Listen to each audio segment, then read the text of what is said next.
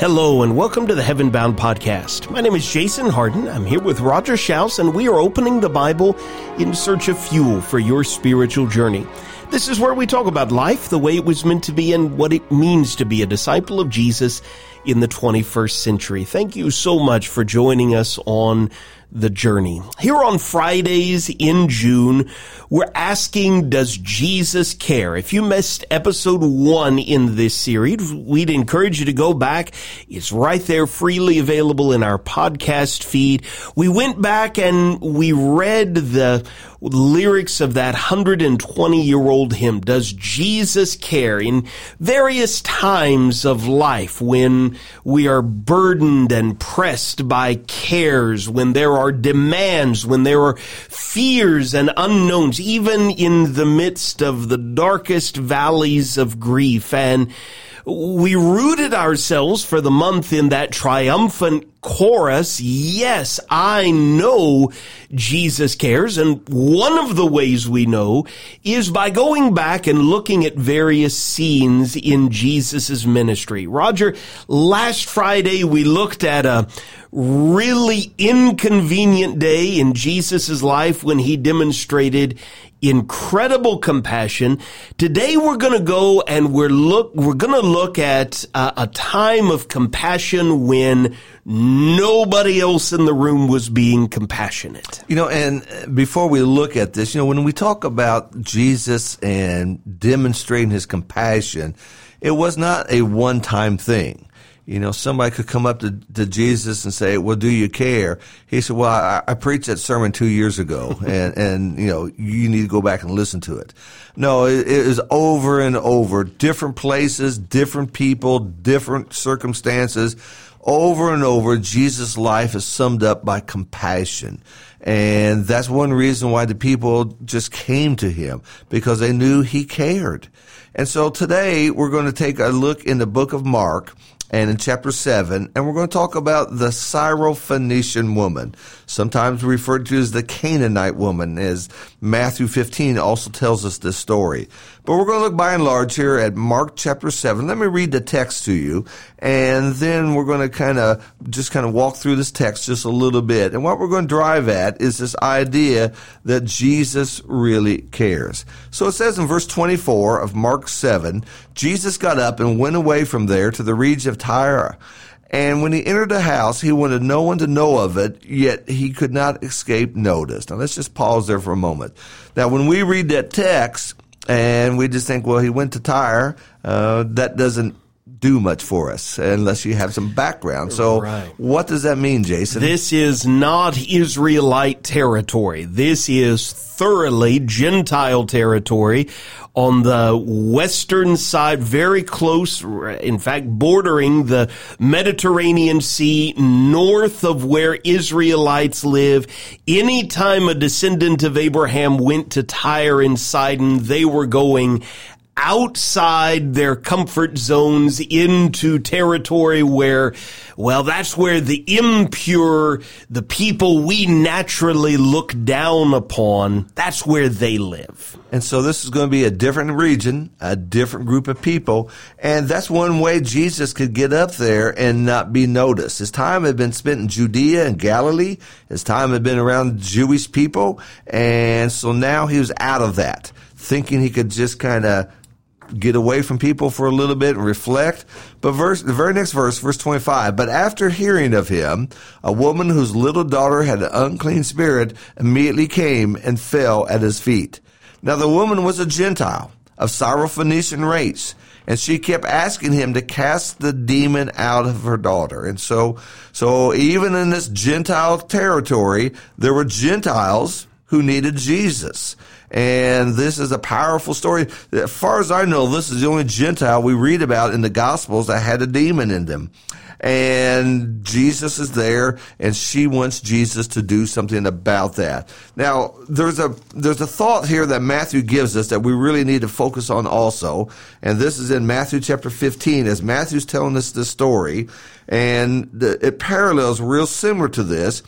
But in Matthew chapter 15, as Jesus goes to Tyre and Sidon, a Canaanite woman from that region came out and began to cry out, "Have mercy on me, Lord, Son of David. My daughter is cruelly demon-possessed." Here's a Gentile woman that understood some things about Jesus.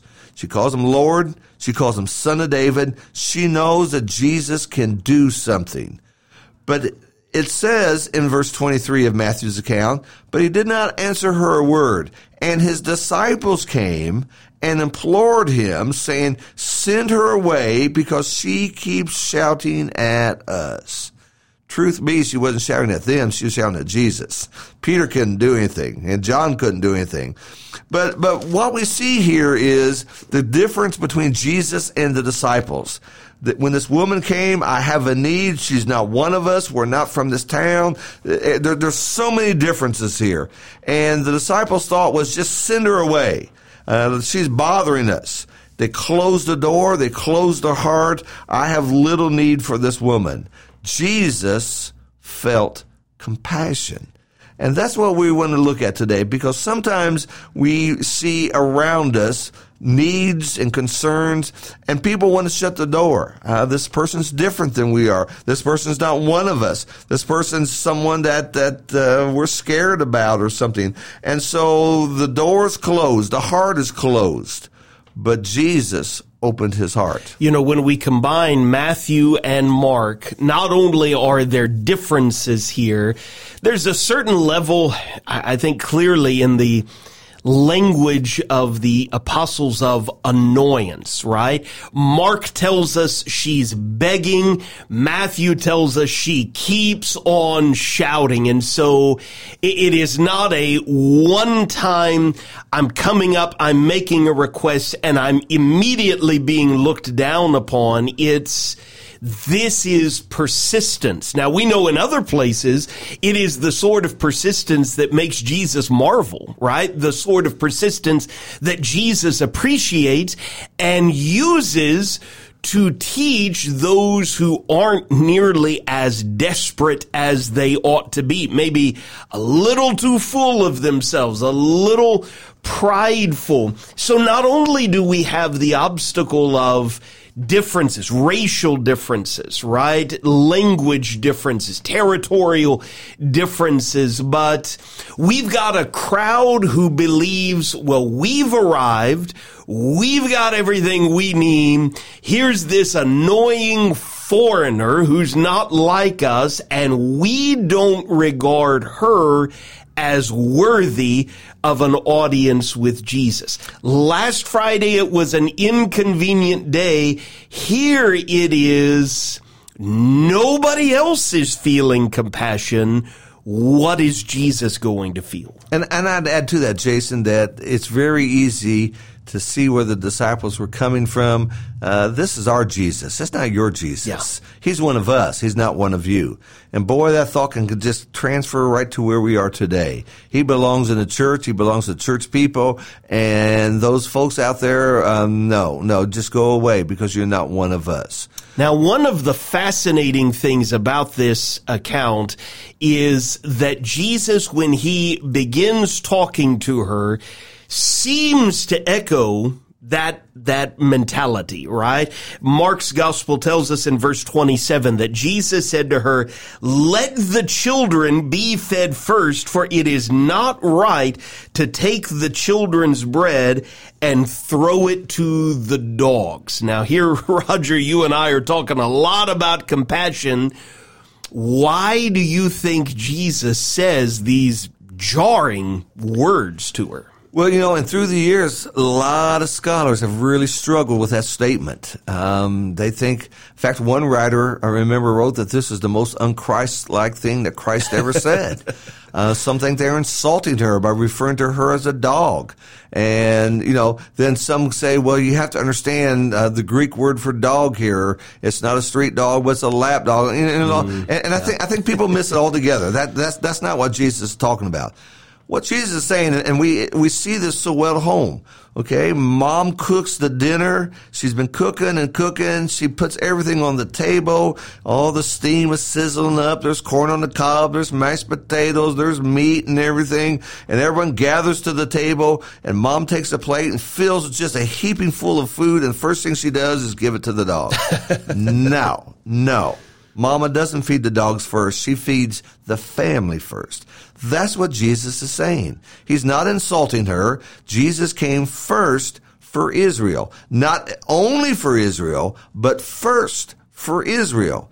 This woman has such incredible faith that in verse 28, she said to him, "Yes, Lord, but even the dogs under the table feed on the children's crumbs."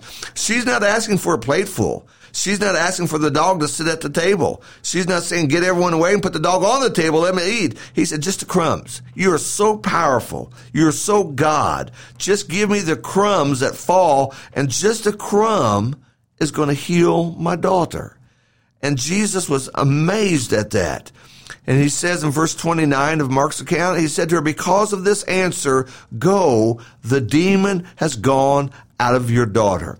What's also impressive about that statement is Jesus never saw that daughter. He never had to do a medical examination of her. He never said, "Well, woman, she really doesn't have a demon. She has this." Jesus knew he didn't have to be in the same location. His words are so powerful that they would transcend time and distance. And before that woman got home, her daughter was well. And Jesus had done that. I think it's just another glimpse of Jesus as the master teacher, right? He simultaneously, with just a few words, tests this woman's faith, right?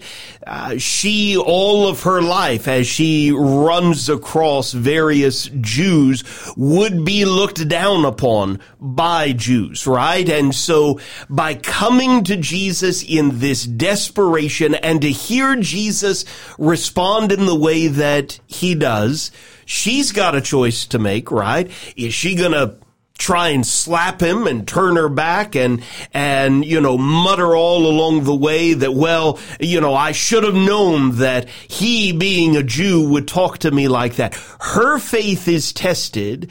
The apostles perhaps at first think, well, yeah, that's right. That's Jesus. You shouldn't have any time for her. But then ultimately to see how this woman responds to the test, how Jesus responds to her great faith. He not only helps this woman, but he teaches his apostles a lesson as well. This message, Jesus is for everyone. The hope of the gospel is for everyone. Jesus can extend God's grace, his power, to anyone. And so when we think about this subject of compassion, what we see in the story of the Syrophoenician woman is that Jesus cared and the disciples did not. And we see Jesus wanted to help and the disciples wanted to send her away. That seems to be the mode for the disciples so many times, is just send the problem away. Had the woman gone away, her daughter would have been demon-possessed. She would have been none the better. But Jesus showed compassion. And so that takes us to you and I, and a lesson for us. Because sometimes those around us, maybe even in the church, sadly, maybe in our family, no one else cares. No one else wants to show compassion, but you do. And by you doing that, you stand out as being different. Jesus was different here. And people may even around you encourage you not to care, not to be involved. But you know the right thing to do, so you're going to do it. And some may even ridicule you and say, why do you care about this person? Now, in this setting here, we have a difference in culture and ethics, one Jewish to Gentile. But in our times, it might be hair color. In our times, it might be somebody who's tattooed. In our time, it's maybe someone who just looks different, talks different race than we are. They're not one of us, we could say. They may not even be a follower of Jesus, but there's something that they need, and you can help them. And that's what this lesson brings to our mind, that God cares about all people. He sends his rain and the sun upon the wicked as well as the righteous. And that's the compassion of our God. Roger, last Friday you read for us James chapter 1 and verse 22 that calls us to be doers of the word and not hearers only. It strikes me that if we keep reading, James provides a real life example that's a whole lot like what we have just studied from Mark's gospel. In James chapter 2, James says, "My brothers and sisters, show no partiality as you hold the faith in our Lord Jesus Christ, the Lord of glory." And he gives us an example. If a man wearing a gold ring and fine clothing comes into your assembly, and a poor man in shabby clothing also comes in. You know, if we were back in the Gospels, maybe it would be, okay, on the one hand, you got this Syrophoenician woman who's in desperate need. She's a Gentile. On the other end, we've got a rich, influential, powerful Jew. Who are the apostles going to be excited about trying to show kindness and honor to? Well, we know the answer to that question. But if we read, we allow James to continue for us. If you pay attention to the one who wears the fine clothing and you say, you sit here in a good place, while you say to the poor man, you stand over there or sit down at my feet, have you not then made distinctions among yourselves and become judges with evil thoughts? And that is the heart of everything we're talking about this month, right? Compassion begins on the inside. It's a matter of what sort of thoughts are going on the inside. James eventually says, listen, if you really fulfill the royal law according to the scripture, you shall love your neighbor as yourself. You are doing well. Everyone is worthy of my compassion if I am holding the faith of our Lord Jesus Christ, the Lord of glory. Paul would say in the book of Galatians chapter 6 and verse 10, as we have opportunity, let's do good to all people, especially those of the household of faith. But he started by saying all people. That would include Syrophoenicians. That would include those who are on the other side of the planet than we are. It would include those that we may consider our enemies. You know, it's kind of hard to love your enemy if there's not some compassion in there. Praying that he will do what's right. Praying that God would be good to him as we should be good to him. So all those thoughts again remind us. And so what's unique about this story is we find Jesus being compassionate and those around Jesus not being very compassionate. And so Jesus didn't follow the mode saying, well, I would like to help her, but I got these 12 guys with me and they don't want me to do anything, so I've got to kind of do what they want to do. He stood out and he was going to do what was right. And sometimes you and I have to do the exact same thing as we try to walk with the Lord. I think as we begin to round this conversation off for today, maybe that speaks to us as disciples, maybe even in the context of our own church family. We might know of a need, and we're not sure anybody else knows of that need, but we're pretty sure nobody else is stepping up to meet that need. All right, what am I going to do? I'm aware of the need. I'm aware of the hurt, the grief, the weariness. Am I going to wait for, this mass email, mass text to go out to everybody? And well, now that everybody else is getting involved, I suppose that I will. Or will I follow in the footsteps of Jesus, showing compassion even when nobody else is? The reality of the situation is there are going to be real lifetimes, maybe even this weekend, when nobody else is aware of an opportunity other than me. What I would challenge you to do today is to look around you. Where are those needs? And even if no one else is doing anything about it, Jesus did. Why? Because Jesus cares And he's calling me to care as well. And again, going back to that hymn that we're kind of using as our theme here, does Jesus care? And in the chorus, oh yes, he cares. I know he cares. And we need to live in such a way that somebody could say that of us. I know you care because you came, you did, you delivered, you helped me out. Let's go back to Matthew chapter 11, where we sometimes call this the great invitation of Jesus. But he says in verse 28, come unto me, all you who are weary and heavy laden, I will give you rest. Take my yoke upon you and learn from me, for I'm gentle and humble in heart, and you will find rest for your souls. For my yoke is easy and my burden is light. The gentle Jesus, the humble Jesus, the Jesus that offers rest. That's just the concept of compassion.